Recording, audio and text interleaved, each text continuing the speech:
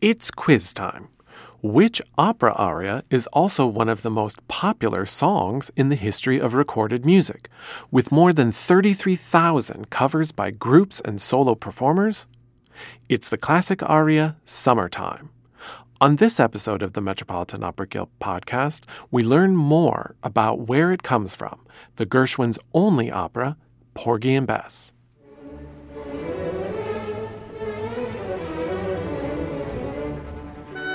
The Metropolitan Opera Guild is dedicated to enriching people's lives through an awareness and deeper appreciation of opera.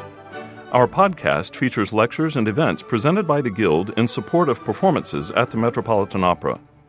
The Metropolitan Opera Guild podcast is funded in part by support from the Stuart J. Pierce Memorial Fund. To learn more, visit metguild.org.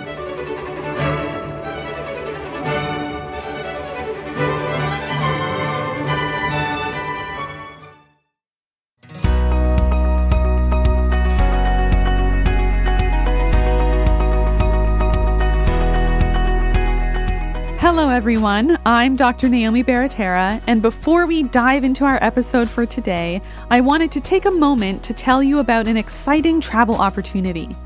From September 30th through October 9th, 2020, I will be traveling with fellow opera lovers on a cruise through Italy, Croatia, and Greece. Throughout the voyage, we'll visit amazing historical sites, including La Fenice, the Riace Bronzes, and the UNESCO World Heritage Site at Ravello, a city with a rich musical past and present, and so much more. In addition to these exciting offshore excursions, you'll be treated to nightly onboard concerts featuring the works of Rossini, Bellini, Donizetti, Verdi, and Puccini. And I'll be providing a series of exclusive Guild lectures paired with each performance. This is a once-in-a-lifetime opportunity to experience the Mediterranean through the eyes of an opera historian, and I would love for you to join me on this adventure. Cabins are still available. For more information, visit metguild.org/travel or call 212-769-7009. I would say bon voyage, but since we're beginning and ending this cruise in Italy, I'll say buon viaggio. Now, into our episode.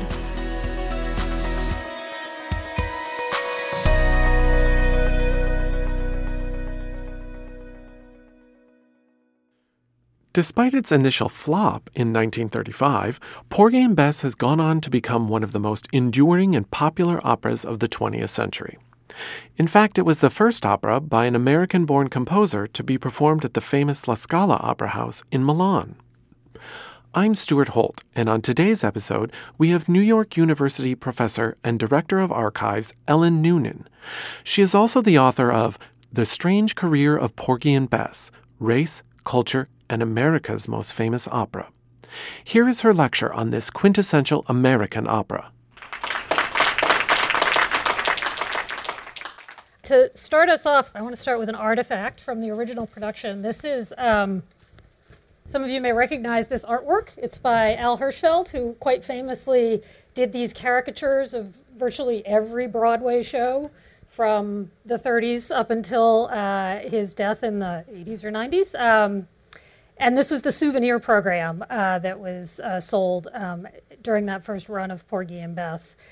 And I think it's illustrative because the ambivalence and the tension around Porgy and Bess comes from the ways in which it is sort of rooted in its era's, frankly, racist stereotypes of African Americans in popular and even serious culture.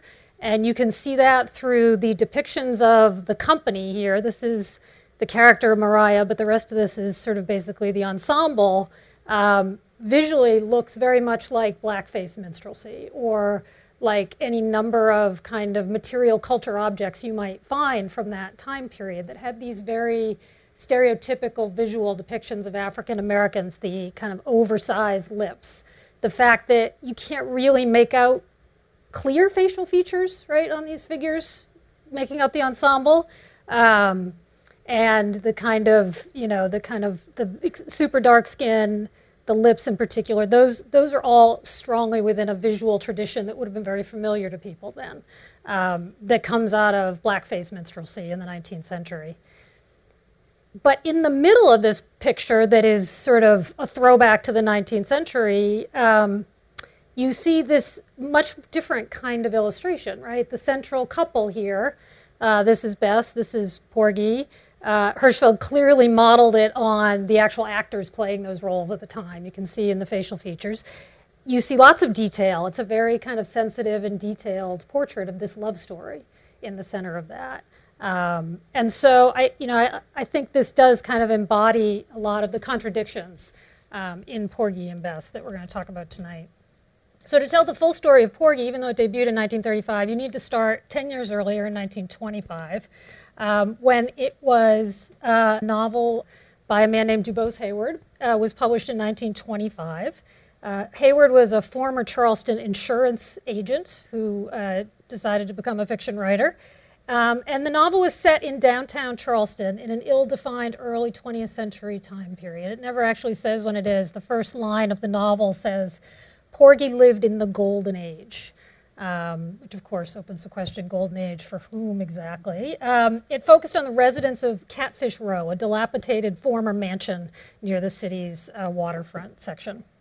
The book's publisher and the media played up the idea of Heyward's lifelong proximity to African Americans in Charleston as evidence that the novel was an authentic, realistic depiction of the subject of Black life in Charleston. There was often in the newspaper accounts and the reviews, there was much made of his biography, the fact that he came from an old Charleston family, he had worked as a cotton checker on the docks in Charleston, and so in that way would have come in contact with Black workers there.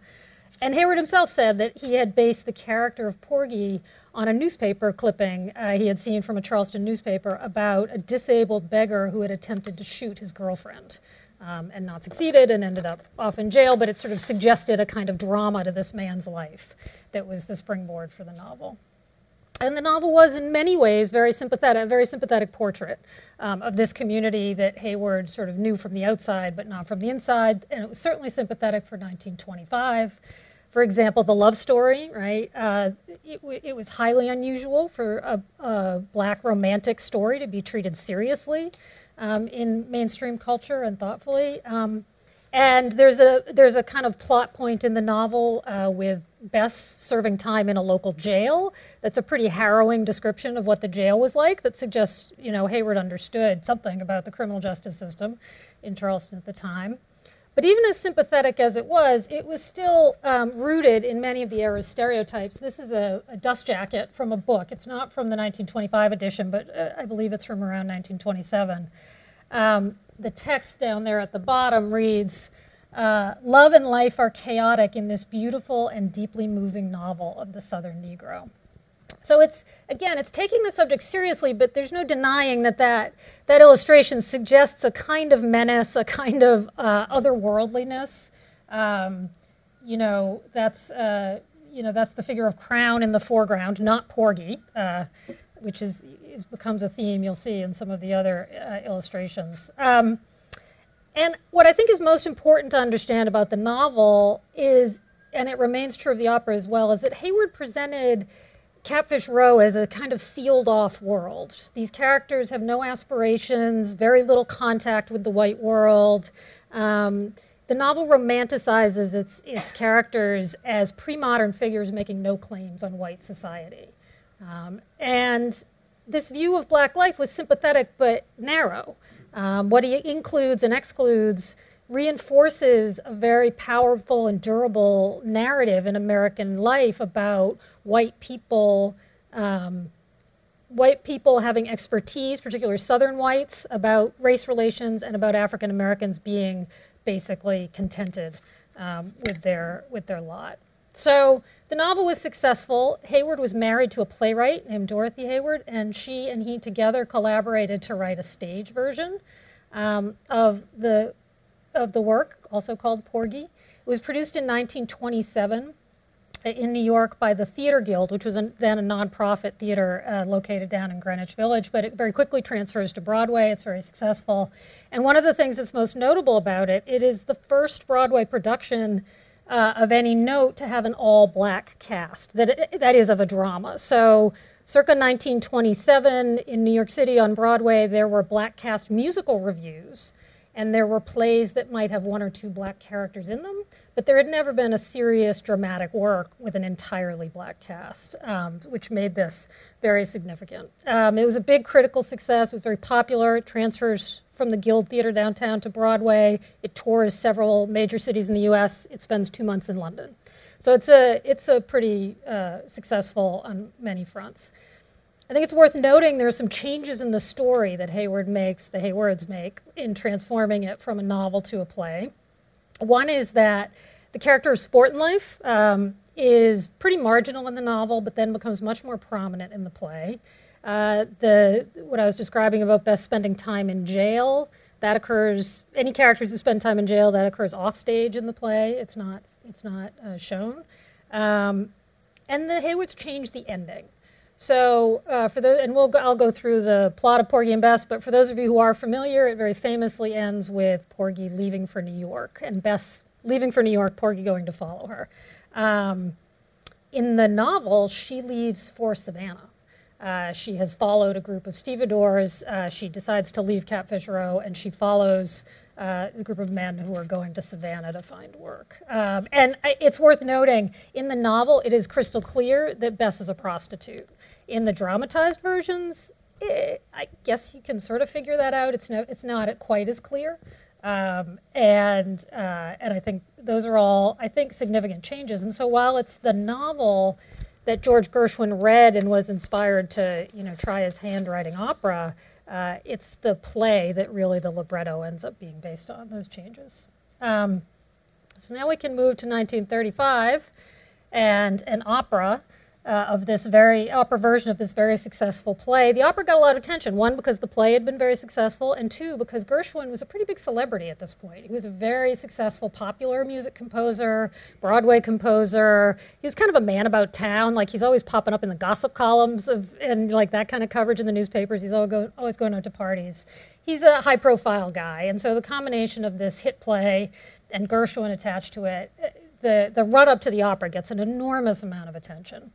And Gershwin was very self-consciously trying to write the first authentically American opera that would be both a musical and a commercial success. He had very democratic aspirations in that way, and he described his aspiration as wanting to write something that was, quote, for the many rather than the cultured few.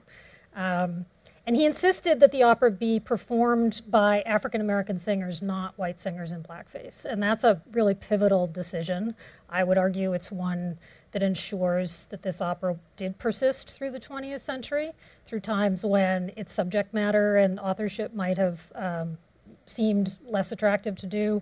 And in terms of the kind of way it was understood at the time, just as the black cast of the play was a novelty, this too was a novelty. There are only 4 white characters in the opera, none of them sing. So you'll see 2 detectives, a coroner, and a lawyer, and that's it. And they appear very briefly.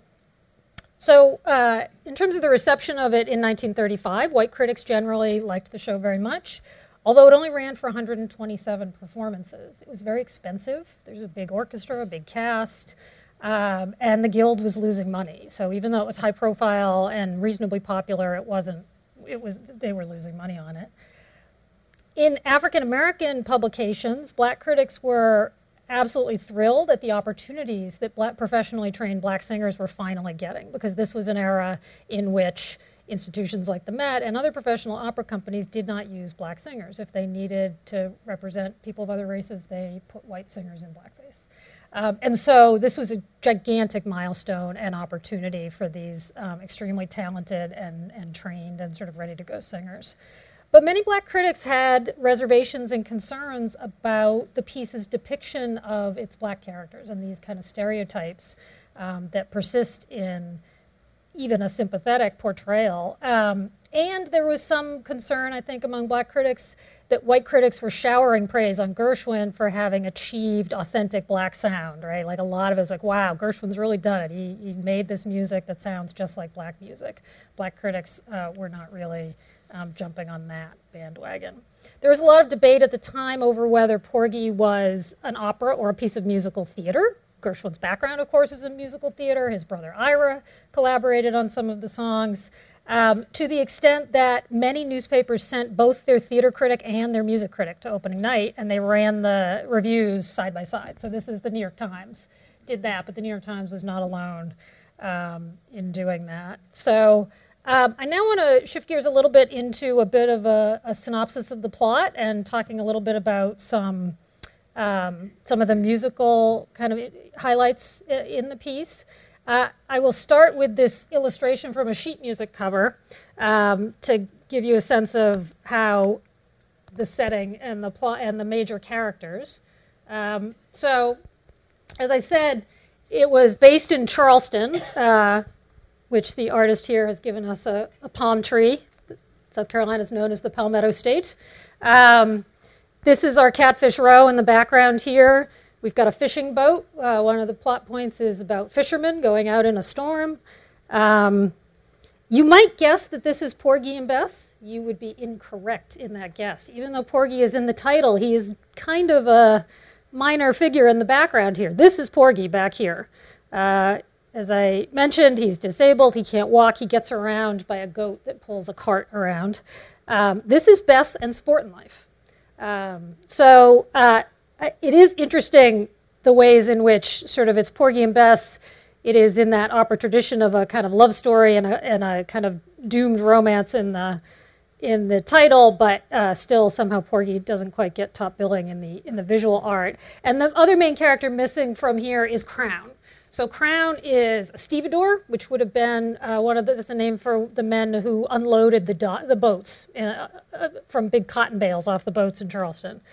So they were big, strong guys. Crown is Bess's boyfriend and the villain of the piece. So now that we've seen who we have, we're introduced to Catfish Row. This is Catfish Row. This is the set from the 1935 production.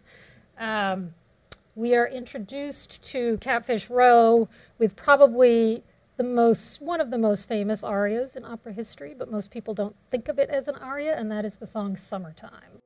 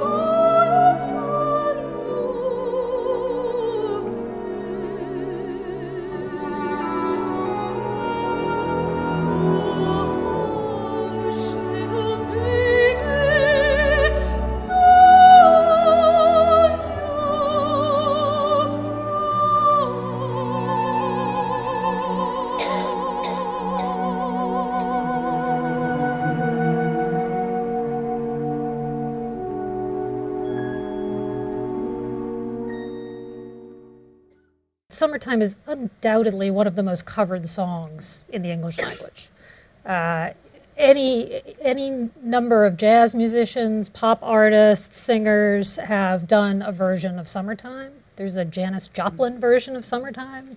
There's a Miles Davis version of Summertime. There are endless numbers of Summertime covers. I will attest, when I was working on the dissertation that became this book and was carrying around all the anxiety that graduate students carry around, I couldn't go on the subway without hearing a subway musician playing Summertime and making me feel guilty that I wasn't working. So it is incredibly, that song itself has kind of traveled so far. I'm sure most people who know that song don't know that it comes from an opera, or many don't know that it comes from an opera. And I think that's, something about the music of this, that confusion about is it a piece of musical theater or is it an opera is founded in these kinds of songs that have this kind of accessibility and resonance even to people who are not fans of opera or necessarily knowledgeable of opera.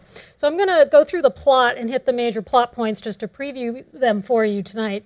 And to do that, I gathered a few archival photos of other productions.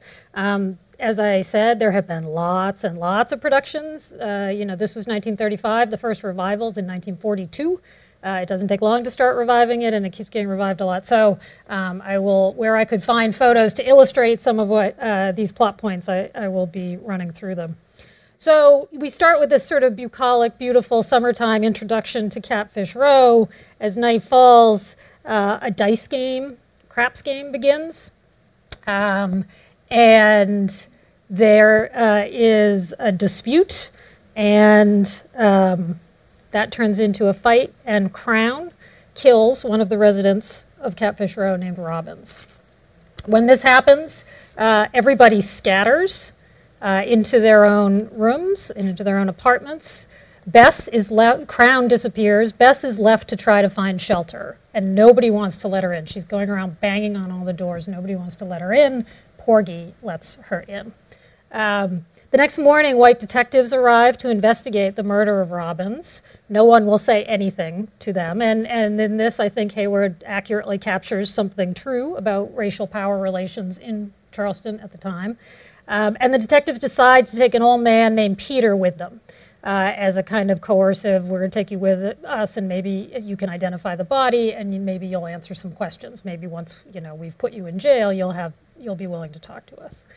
The next scene is the residents of Catfish Row holding a funeral for Robbins, and they're trying to raise money so that he can have a proper burial, that they can pay the undertaker, because if they can't do that, his body will be donated to the city's medical school for the medical students to use as a cadaver, and the people in Catfish Row really, really don't want that to happen. So you'll notice there's a saucer, right, you can see that. They're collecting money. So it's called a saucer burial, which was a tradition. And, this is a long tradition in black communities, in immigrant communities, of kind of mutual aid for purposes of burial, right? These are poor communities that don't have any extra, but there is a coming together when it's time for someone to be buried or for a widow to be taken care of. So I want to have a little bit of another aria, Serena's Lament, at this funeral.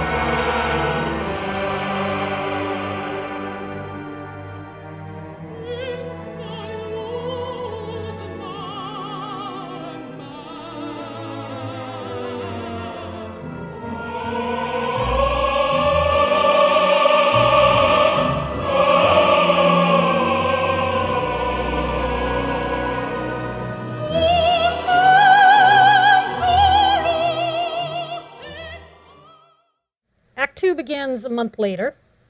The residents of Catfish Row are preparing for a picnic on nearby Kittiwah Island. It's a Sunday. Charleston is a peninsula that has a river on either side, and there are islands right off the shore. And so everybody from Catfish Row is going to be getting on a boat and going to take a picnic. And so they're all dressed up in their Sunday best. There's a scene between Sportin' Life and Bess where he tempts her with what is called in the opera happy dust, which is cocaine. Sportin' Life is a drug dealer. Bess is struggling with addiction. And she is able to resist him in ways she hasn't in the past, because she says, I'm with Porgy now. I'm having a different life. I'm staying here. I'm not doing that anymore. And as I mentioned earlier, I mean, the significance of the Porgy and Bess love story is really powerful. In sort of most other pop culture and depictions of African Americans, there is no space for romantic, serious adult romantic love and relationships, right? It's the tradition of Black people being stupid and buffoonish or violent or any number of things, but stably and happily coupled is not something that you really see in pop culture in the 20s and 30s. And so this is incredibly powerful and an important part of this work. So we're going to play a little bit now of their love duet, Bess, You Is My Woman Now.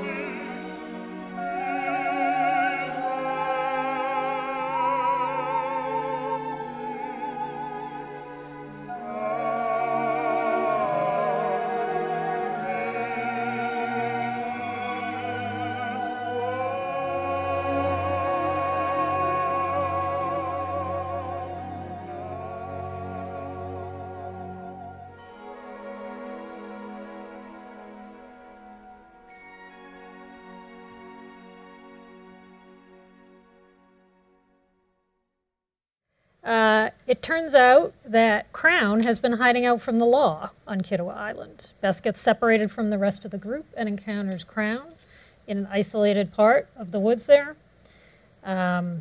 They argue. He would like her to come back to him. She does not want to do that. And he sexually assaults her. And she ends up missing the boat that the rest of the people are taking back to Charleston. So she does not return with them. She does come back a week later. She makes her way back to Catfish Row. She's delirious. She's babbling. She's sick. Porgy doesn't know what happened to her. He asks Clara to try to pray for her and do some kind of voodoo to help her get better. And there's a little bit of music called where they sing to Dr. Jesus. But this is another example of it is both an actual sort of cultural practice among African Americans in South Carolina at that time, but also sort of seen as, presenting African Americans as superstitious in a way that some, black critics were not entirely comfortable with. There is warning that there is a hurricane coming. Jake and some of the other fishermen set out anyway to go fishing, even though there's an impending storm. The hurricane does indeed hit.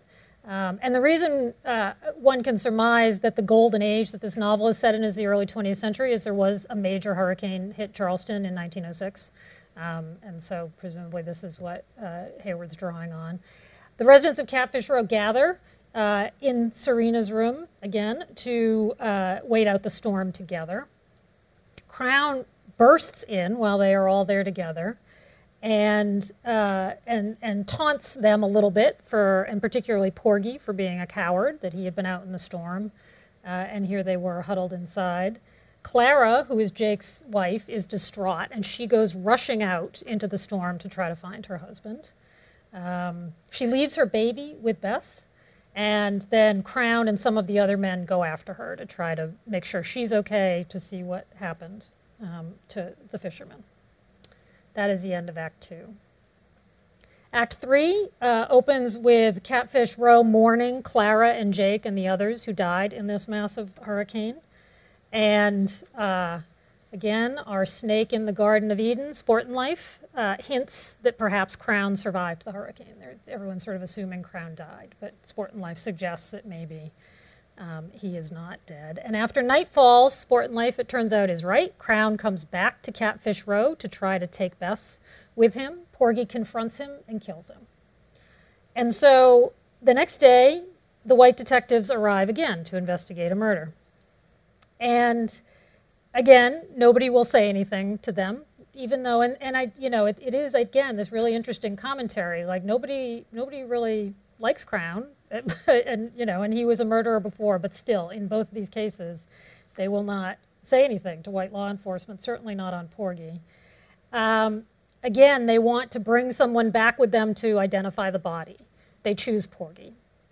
And Sportin' Life pulls Porgy aside and says, well, you know what happens when a murderer looks on the eyes of the corpse of someone they've murdered? The corpse's eyes will start to bleed. And Porgy believes him. And Porgy does not want to go. He resists. The officers basically forcibly take him to go identify the body. And at this point, these detectives don't think Porgy can't walk. Nobody is suspecting Porgy of having killed Crown, or the detectives aren't anyway. But Porgy is terrified to go. He ends up having to go anyway. After he leaves, Sportin' Life convinces Bess that Porgy will not be coming back. He'll get arrested. He'll give himself away. That's it. Porgy's not coming back. Her man's not coming back. She is also distraught. She agrees to go with him to New York.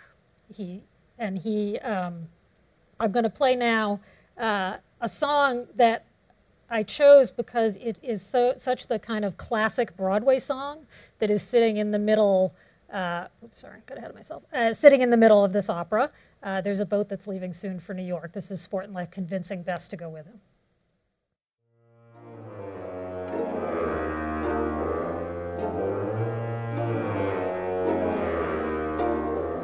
There's a boat that's leaving soon for New York.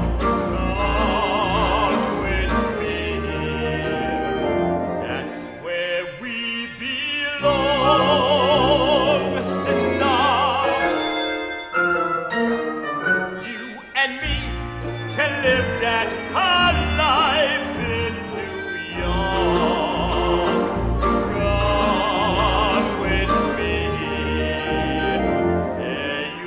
can't go wrong, sister.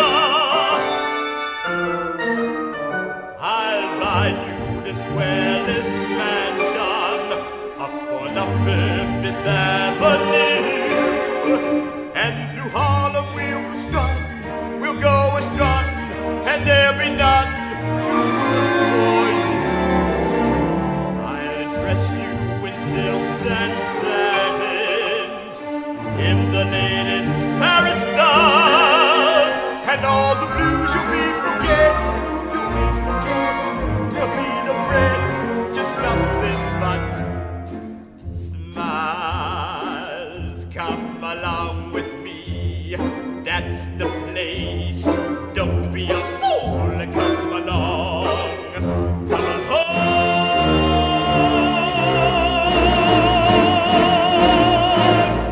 There's a boat that's leaving soon for New York. Come with me, that's where we belong. Sister, that's where we belong.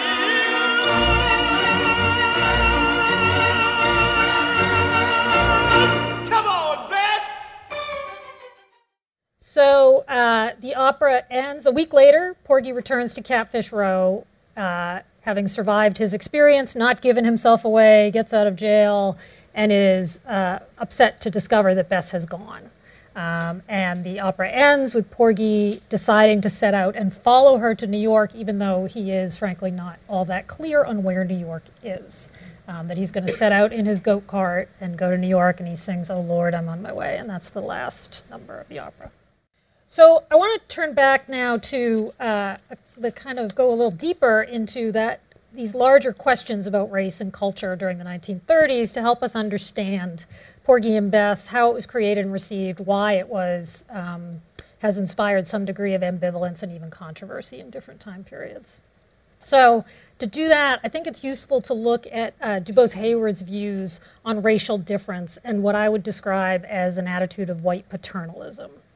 As I mentioned at the beginning, Hayward's Catfish Row is a world largely closed off from white society. This has the effect of naturalizing segregation, and it spares white audiences from having to think too directly about the impact of racism on these characters.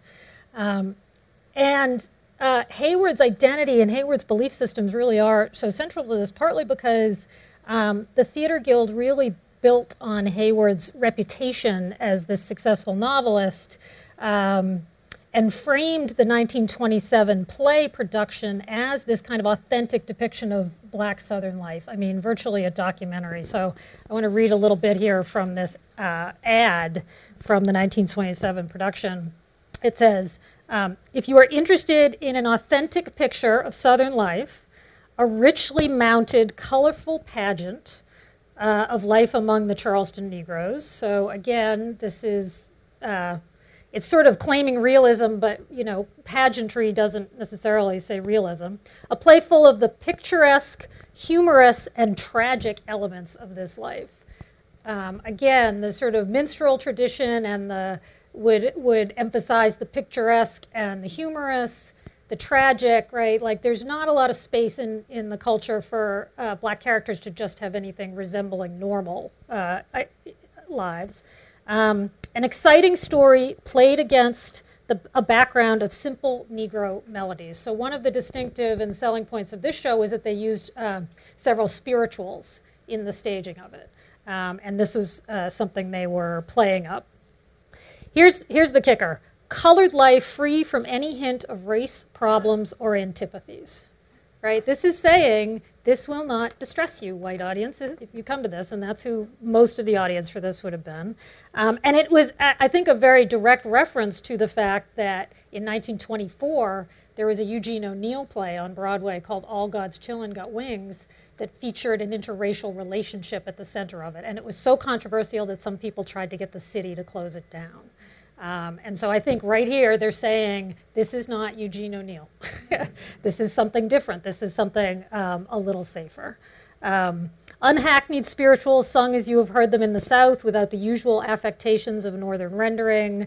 The appearance of a real orphanage band from the Jenkins Orphanage led by a tiny mite who is already a master of jazz rhythm. So really doubling down on the Charleston aspect, on the kind of black music aspect that become important for marketing the opera itself just a few years later. And when you think about it, that still happens now, right? If you make a movie out of something that was first a play or a novel, there's already a kind of cultural consciousness about what this thing is, that when it's being marketed to new audiences, it's building very much on that. And because it was just a few years, that's very much the case for the opera as well. And these kind of messages are repeated over and over again, not just in posters, in ads, in program notes, in the ways that critics write about the show. And so I think it's important to remember that people would have gotten a sense of what Porgy and Porgy and Bess are about, even if they never went to it, right?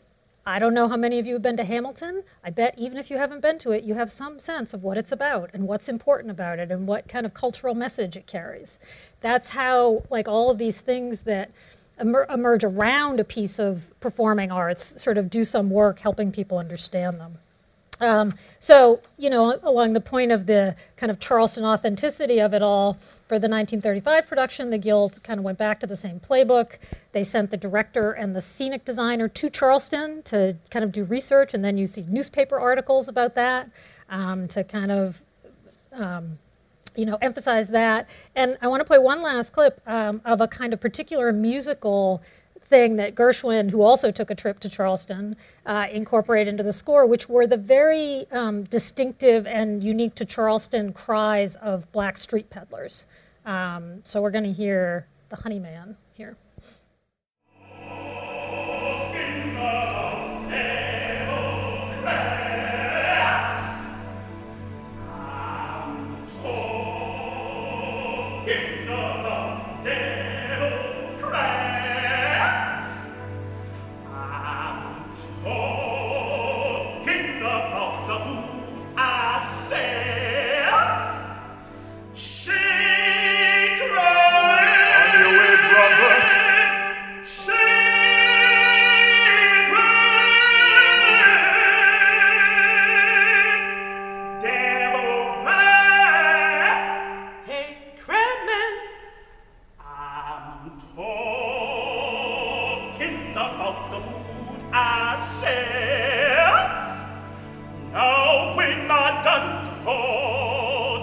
About the food I says, talking about devil crab.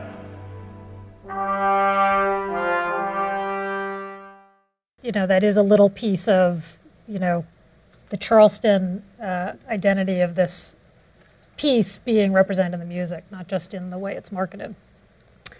So clearly, there's a strong kind of narrative around this show that Hayward has this sort of insight into Black Southern life and a real authority to present it. I want to look a little bit at, I spent some time looking at his nonfiction writings to get a sense of Hayward's worldview around these questions of race and to illustrate what I described earlier as his white racial paternalism. And so there's an essay he published in 1923 in a Southern literary magazine called And Once Again the Negro. And in it, he used anecdotes from his own biography and his own experiences and observations of African Americans in Charleston to make an argument that certain racial stereotypes that are usually used to signal black inferiority might actually be reframed or rethought to signal that African Americans had achieved some kind of more natural, better state of being than white people. And so he gave examples of stevedores who would only work when they needed to. They would only work just enough to get by. He would tell these what he considered humorous stories of kind of unconventional sexual morals and couples staying together and breaking up and not necessarily respecting a kind of conventional idea of marriage. And Hayward suggested that these traits were an appealing alternative to white middle class norms. And so again, this was progressive for 1923 to sort of put that out there, right? Take these stereotypes and turn them on their head. But his larger point in recounting these stories was to, in some way, mourn that these were going to go away. And I'll quote from this a little extensively. He wrote, quote, "The reformer will have them in the fullness of time. They will surely be cleaned, married, conventionalized. They will be taken from the fields and given to machines. Their instinctive feeling for the way that leads to happiness will be supplanted by a stifling moral straitjacket." And he concluded, he had written about a particular dock worker, "I cannot see him as a joke. Most certainly, I cannot contort him into a menace. I can only be profoundly sorry for him. He is about to be saved." And so he is, he's one of a long line of white Southerners saying, I know what's best for the black people in my midst and in my society. And he's writing these words in 1923 at a very specific moment in U.S. history when African Americans are voting with their feet about how they feel about white paternalism and white people knowing what is best for them. Between 1910 and 1930, more than 1 million African Americans moved out of the South to cities in the North, Midwest, and West. They sought economic opportunity, freedom from racial violence, safety, freedom from segregation. And thanks to the Great Migration in 1927, the year that Porgy debuts on Broadway, for the first time in more than 100 years, whites outnumbered blacks in South Carolina. So there is as Hayward is kind of writing these and expressing these views both in nonfiction and in his fictional work, a profound change is undergoing. And I would argue that you can see, that's why Sport and Life becomes just as much of a villain of the piece as Crown does, right? Sport and Life represents the North, represents what is going to be lost in this Great Migration. So I will turn now and finally to how black reviewers and commentators have understood and commented on Porgy and Bess, because even if Hayward sees these stereotypes as positive, it is just undeniable that the rest of the culture does not, and the way that this work sort of is situated in the rest of the culture is in that more negative way. I won't dwell on this, but this is just one of many, many examples. Sam and Henry was the forerunner to Amos and Andy, a radio show with two white radio performers pretending to be black. So it was like a kind of audio blackface in the 20s. It was hugely popular in the 20s and 30s. With the dawn of radio, minstrelsy just sort of makes the jump into this new medium. And that's just, you just can't escape that context for how people are going to understand Porgy and Bess. Black commentators are painfully aware of this. So this is a quote from the New York Amsterdam News, which is an African-American newspaper that is still in publication today here in New York. "The traditional stereotype of what the Negro is like has dogged him into the theater, and the theater has had a profound effect in perpetuating this stereotype. If the average white person could divorce all Negroes from an incident in the theater, we would happily welcome a Porgy and Bess show. But unfortunately, the masses will witness such a production with such remarks as, 'Negroes are so quaint,' 'Negroes are so superstitious,' and carry these forms out of the theater and into their thinking about the Negro. The Negro will and does meet it in his everyday contact with whites." And this is the most, you get a version of this in most of the reviews in black newspapers about Porgy and Bess. This is the most kind of crystallized and distilled. African Americans understood the powerful roles that performers had in advancing the civil rights struggles. It was a time when these were educated black professionals routinely among white people, and that was pretty rare. And so there was a lot riding on high culture and performing arts culture like this, and they understood that. And the other context that's important to remember, Porgy and Bess may have cracked the door open for black performers on Broadway. It didn't really do much for black composers and black writers, right? This was still a piece written by white authors that was giving them this opportunity. And so the absence of opportunities to be telling their own stories really rankled and made it hard for African Americans to embrace this show unreservedly, as much as they did embrace the accomplishments, much of the artistry about it, much of what was sort of racially progressive about it. So I want to fast forward in my last few minutes here. There are, as I suggested, many revivals starting in 1942, but one of the most interesting and significant ones comes in the 1950s. So from 1952 to 1956, there is a high-profile production of Porgy and Bess that tours the United States and then the world. It is very much constructed as a piece of musical theater, which has only added to the kind of confusion over the years about is this an opera or is it not. This one was definitely a piece of musical theater. It starred William Warfield as Porgy, Cab Calloway as Sport and Life, and a very young Leontine Price, who had just graduated from Juilliard, as Bess. And you can see poor Porgy doesn't make the poster here either, right? That's, again, it's Sport and Life and Bess. And you get a very, it's a very kind of high gloss image there of the show.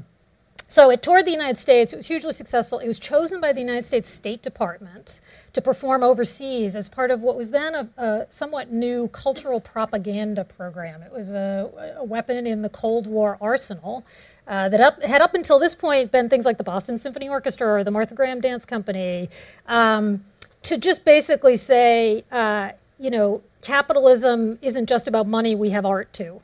That was a favorite kind of Soviet criticism of American capitalism, of like, where are your symphonies, where are your great ballets, where are your operas? We have all of that stuff. You don't, because you're too busy making money. But with Porgy and Bess, there was another propaganda message, and that was to counter the Soviet critique of American democracy, that you may call yourself a democracy, but look at the way you treat your black people. You're not letting them vote. You're not giving them equal opportunity, right? So this was a part of the Cold War discourse that this show was designed to counter. And so what the State Department did was it had a kind of two-pronged propaganda message. One was that the content of Porgy and Bess, the substance of the show, reflected America's racial past. But the performers, the talented, educated, really fantastic performers, they represented the American current situation in race relations. They were well educated, they had all these opportunities, they were at the top of their game. And so there was as much publicity about what the cast was doing off stage and taking tours. So this is an article from Life magazine. The show went to Moscow, and it went to Warsaw, and it went to Yugoslavia, which was really unheard of at that time. That was not a time when people traveled back and forth between the West and those countries behind the Iron Curtain. So there was an enormous amount of publicity about this. And it was very much these actors, these performers, carrying the weight of this propaganda message of American race relations.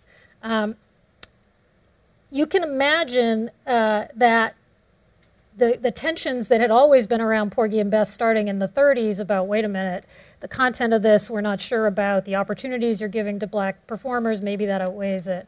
That grows and grows. And by the 50s, there are many black commentators who are outraged that this is what's representing the United States. This is the opportunity you're giving black performers. And so the whole calculus, the cost-benefit calculus, you might call it, flips, right? Like, the visibility for the performers isn't enough to justify what many black commentators feel is just unacceptable kind of material anymore, and certainly not to be, trumpeted as this sort of emblematic American piece of culture.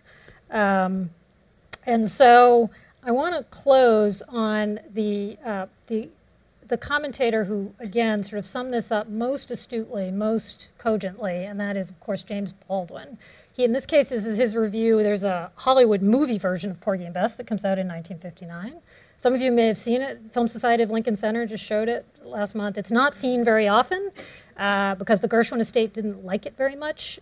Supposedly Ira Gershwin didn't like it very much, and once their agreement with MGM was up, that was that. It has not been kind of distributed via DVD and streaming and all the other ways that we see old movies. But anyways, this is James Baldwin's review of the film. What has always been missing from George Gershwin's opera is what the situation of Porgy and Bess says about the white world. It is because of this omission that Americans are so proud of the opera. It assuages their guilt about Negroes, and it attacks none of their fantasies. And so I think this kind of criticism and controversy in the 50s did not signal an end to the productions of Porgy and Bess. Here we are. But I think it's an important reminder that ideas about racial identity and cultural representation and access to cultural marketplaces should always be something we think about with the pieces of culture that we love and we consume, because those questions have never entirely gone away, and maybe Porgy and Bess isn't the locus for them anymore in the way it was in the 50s and the 30s. There's other pieces of art that I think raise some of these questions, and I think we can still love Porgy and Bess but still understand where it comes from. Isn't it interesting that here's this piece of culture written by white authors about African Americans from the 20s, and people are still doing it. I can't think of anything else where you could describe it in that way, right? Many, many things were written about black characters by white authors in the 20s that are not being done at the Met, are not at the kind of top of the cultural heap, the way Porgy and Bess has managed to stay. And so that was the question I set out to answer, is so why do we still have Porgy and Bess? And obviously one simple answer is the music is glorious, the story is kind of engaging and complex and interesting, these characters, but I found it to be this really interesting barometer of a lot of stuff that happens politically and culturally around race over a period of decades. So to both enjoy it as a piece of art, but to help understand what it can tell us about American history.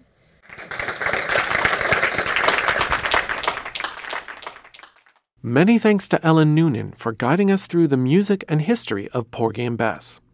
James Robinson's acclaimed production of Porgy and Bess is currently on stage at the Met through February 1st and can be seen in cinemas worldwide on February 1st, 2020, live in HD. For more information, visit metopera.org. I'm your host, Stuart Holt, and thank you so much for listening.